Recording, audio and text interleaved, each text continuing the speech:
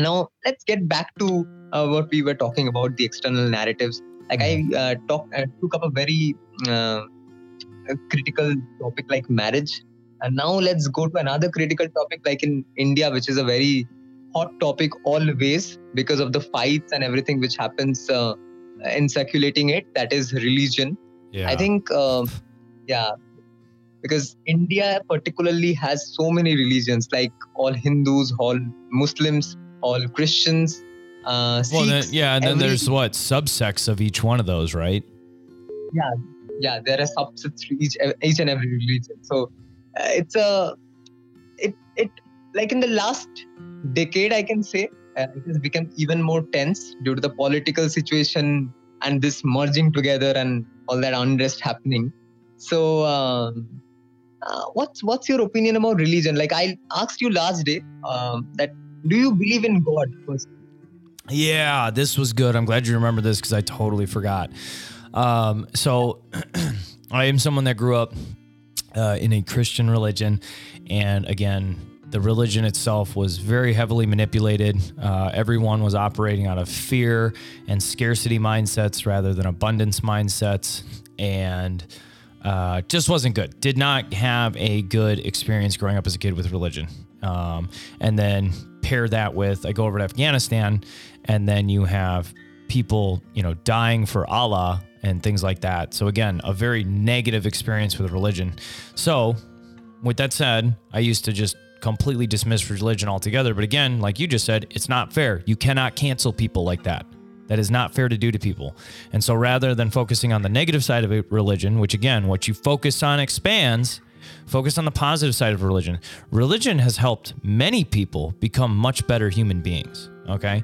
And so while I myself am not religion, do not subscribe to any one religion, I am someone that subscribes to energy, vibrations, and spirituality. Absolutely. I propagate the same idea because I really don't, like in my religion particularly, I am a Hindu. We have, I think, millions and millions of gods and goddesses, to be honest. Oh, that's right. I remember you telling me about this. It's hard to keep tabs with you guys, huh? Yeah, there is one puja, like one worshipping session of each and every god every day. So you can't really keep a count of everybody, and you can't really believe the fact that there are so many gods and goddesses. Okay, it's hard to believe. So we have to, I think, go by the thought that there is one force. Definitely everything, the world couldn't have happened by nothing. Okay, there has to be one force which is guiding everything. So that is the idea I also believe in. There has to be something, like both the positive and the negative. But there can't be like the physical gods and goddesses which we really pray for or worship every day or something like that. I think religion exists for one of two reasons.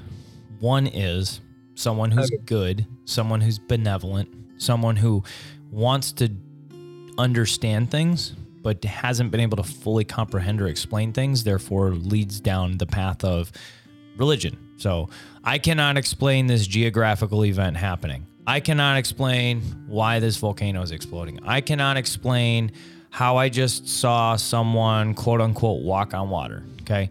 There probably is some form of an explanation there. However, obviously we cannot explain everything in the world, but you look at someone born in the 1200s and the limited level of science and knowledge that they had, they need to explain that some way in their world. Otherwise, they can't rationalize it and they're scared of it. So what do? They create religion, okay?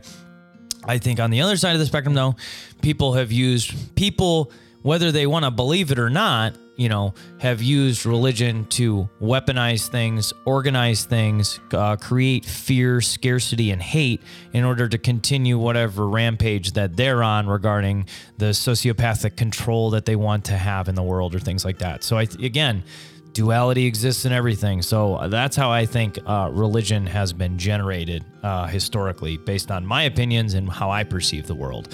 Well, okay, so you took up a very important point that it has been created for some other reason, and maybe with time it has been misused by some people. I think a majority of people at this point, I will say, like it can be very controversial, but I will believe that it's a majority of people using that for their own purposes, to serve their own purposes. Yeah. So, yeah, that is the issue with religion. I think because if you are believing in someone, if you're believing in some force, that's fine. If you really believe that there are so many gods and goddesses, that's also fine. But you can't compel others to believe that.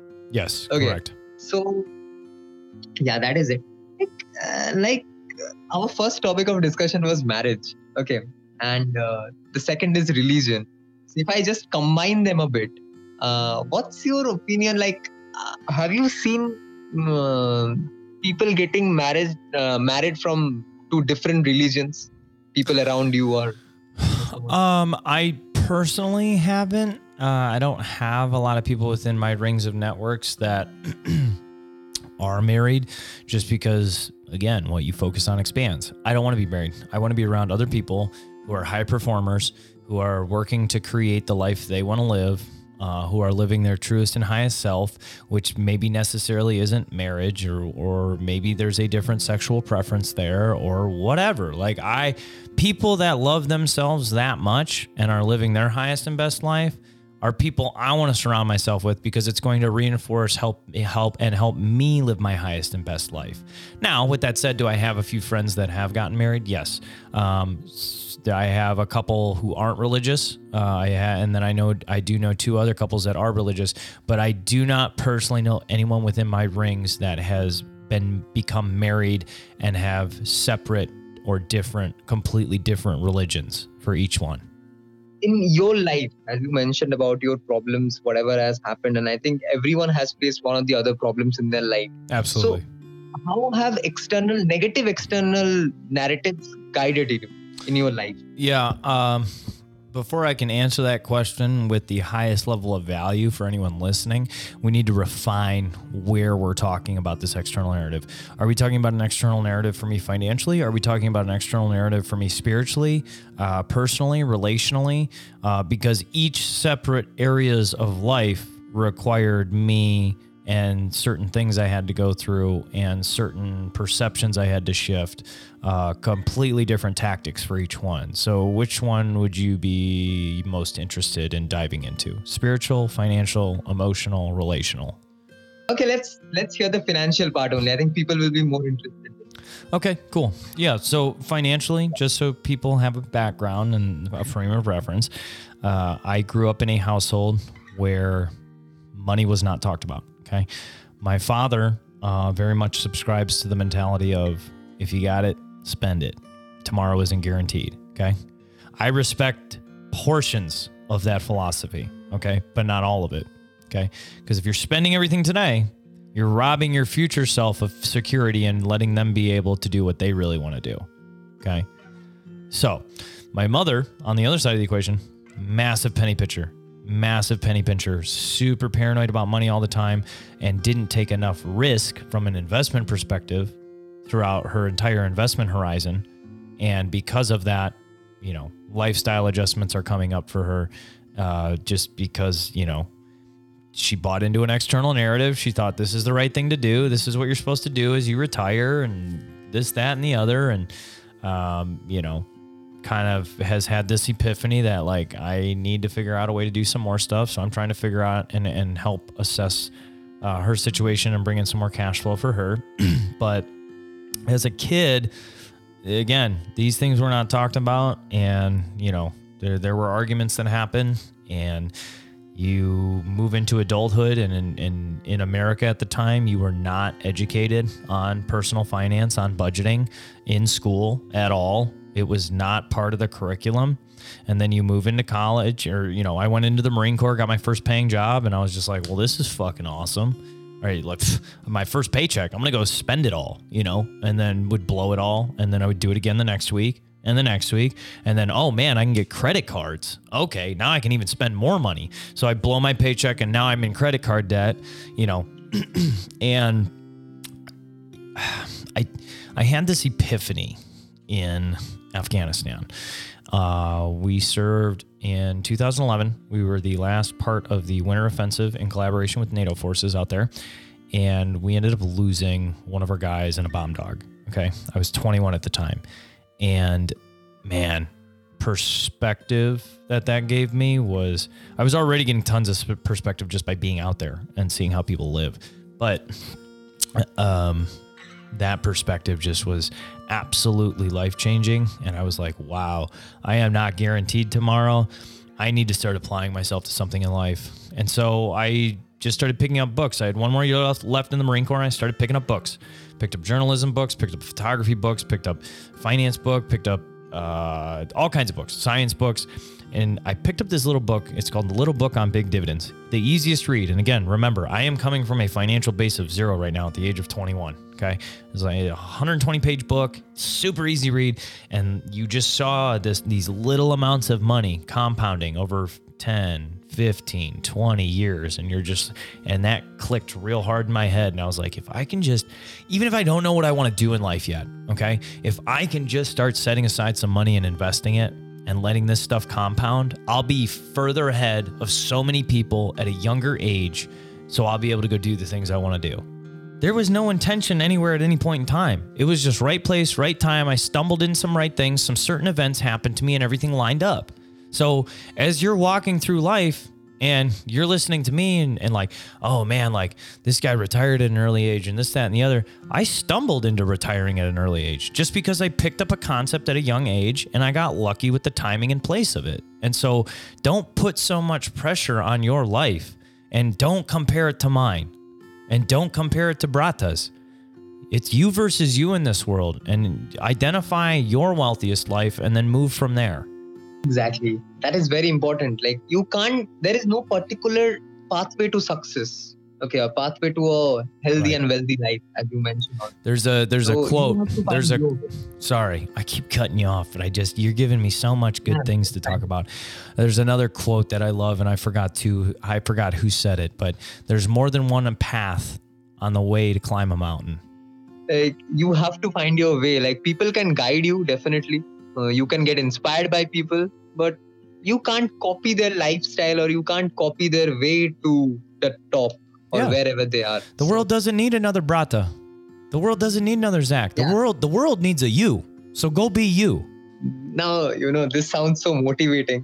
I will ask you a very simple question. Like you have a clarity about what you want in life, or you have a clarity of a healthy life, a wealthy life, a happy life. So, are you happy? Like, are you satisfied with what you have done over the last 31 or 32 years? Historically, traditionally, reaching into my late 20s, was I happy? No, I was actually a very miserable person. Again, operated out of fear, operated out of hate, operated out of scarcity, operated out of paranoia, because again, that's the environment I grew up as a kid. And then I compounded that problem on top of the military, the Marine Corps. And so, majority of my earlier life, I was not happy with it all. Looking back on it, I am a completely different person. You wouldn't even recognize me. I used to be a very violent human being. But now I'm a very peaceful creature. Don't get me wrong. Like, you want to fucking poke me, I will stand up and spread my wings. Believe me, I have that capacity and ability, but that's not always turned on automatically for me now. I like to be an understanding person. I like to be an empathetic person. I like to be someone that tries to pour time, energy, and effort into other people who want to reciprocate that to me. But very recently, yes, I have reached very high levels of contentment, very high levels of empathy, very high levels of happiness. And that doesn't all just come from money, okay? It's very much a slice of the pie, but it is not the entire pie. And I think this is a good enough time as any to segue into kind of what I talked about at the beginning of the episode. If you go look up the definition of wealth on Google, okay, it is an abundance of resources, ... or money. Okay. I don't know how, where, why, or when money got added to that definition, but I think it should be stricken from the records as fast as possible. And I am on an absolute crusade to get people to redefine the definition of wealth. And what I think the definition of wealth is, or should be, is an abundance of resources, both seen and unseen. Is love a resource? Is contentment a resource? Is happiness a resource? Is anxiety a resource? That's a bad resource you could be taking on because you're living by an external narrative that's making you anxious or angry or mad. That's a resource I don't want. Just like there's product waste in the world. No one wants the product waste. I don't want the product waste of creating this product. Okay, so we need to figure out how to dispose of it properly. I don't want the product waste of anxiety. Okay. I think this was very much a fresh perspective for everyone listening here, because I don't think anyone listening to my podcast has heard something like this before. So good. I love that. Always provide new perspectives for people, so that way they can leverage the new perspectives and help enrich their lives. Exactly. I think this is how it should function. Like, you will learn from some people, people will learn from you. And this is how it should go always. So that is the definition of wealth. And like, I will say, like, when you talk about one particular form of resource, that is money, as you mentioned, money is not the only driving factor to happiness. Yep. I'm still very young, I believe, to say about all these things a lot. But what I feel like is that money is definitely a necessity, okay, to stay happy. But it can't be the only necessity. You can't definitely be. I agree. I'm glad you brought that point up because it just, to drive home another point. Yes. That's why I do what I do on my podcast. Financial freedom, financial independence, making sure your financial house built out because of the capitalistic system we operate in is an absolute must, I believe, in order to achieve your wealthiest life, because you need money to buy food. You need money to go do the things you want to do and travel and stuff like that. That's all stuff that helps attain levels of happiness and things that you want to be doing in life. However, I'll tack onto it. Yes, it's important and I think it's a necessity, but above and beyond a certain point, you're just chasing an imaginary dragon that you will never catch if you're just redlining on the idea of more money, consume, more money, consume more, bigger house, faster car, expensive clothes, expensive. Like, that is not a wealthy life. You are just a brainwashed hamster on a hamster wheel getting absolutely nowhere. And, am I continuing to grow my net worth and be able to do more things with it? Absolutely. But I can tell you assuredly right now, there are people worth $500 million that will never get a taste of how happy and content I am in life with so much less money than them. As I mentioned to you, that you have the definition, you have the clarity of happiness in front of you, which very few people have. So if they don't know what is happiness, if they don't know the definition of a proper life for them, they can't be happy. They will just chase money and they will just get into an unending cycle. Like, as you mentioned, that expensive clothes, expensive house, expensive car, and all this, it will just continue. Okay, so you can't definitely deny the necessity. You need a house, you need a pair of clothes, you need some good food. Okay, at least if not good food, at least you need everything. At least some type of food, yeah. Yeah, exactly. So you can't deny that. But again, with that comes the greed. I think the more we have the greed for more. Okay, so the greed is a very killing thing. And that is, I think, we all should get rid of. And we should, okay, fine. If you aim for more, it's all right. But you should have a clarity, like what you want in life. Yep. What is life according to you? That is the clarity which everyone should have. I think that will be the ending point to many problems which we all face in life, to be honest. Yeah, so, I agree. I would agree with everything you're stating. And greed is a very destructive force in our world. And, I don't have all the answers in the world, but I definitely know the path we're on probably isn't sustainable. Just with the gross levels of, again, greed and, I don't care at what cost. We need another dollar. We need more revenue at this company. I don't care how you sell it to someone. I don't care if it's fraudulent. I don't care if we just need another dollar. Like, that's the path we're on right now. And, you can only bend something so far until it snaps. And so I don't know when that's going to be. Hopefully there's a collective shift from younger generations to demand more for ourselves and to respect the world more. Future generations should know what they want. That is very important. They Yeah. just should not participate in that rat race, which is going on like one after the other.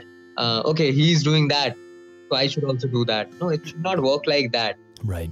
You can definitely seek inspiration from everybody. That's fine. Absolutely. You should seek inspiration. But again, two things. You should not try to blatantly copy them. Yep. And secondly, you should not be jealous of them. Like, let them leave and you also live your best life. That is how you should go. I think we've covered a lot, and I think we've given a lot of very good different pieces of perspective to people. But yes, I was about to say, you know, I've really respected and appreciated our time together today. I'm glad we were able to coordinate this. I think you've done a good job, Brata, as a interviewer. Keep doing the things you're doing in India. We'll obviously be in touch in the future, but my time is committed to tinkering around with a few other things today, so I do have to get going. But you know, if anyone wants to get a hold of me, and whether you need help financially or you just want to have a conversation about shifting your philosophy or the psychology or rewiring of, you know, what happiness is to you, or reverse engineering your financial goals, whatever you need. Okay. I am a resource. The universe brought you to this episode for some reason. Okay. Reach out to me. I'm not going to treat you like a stranger. I'm going to treat you like family.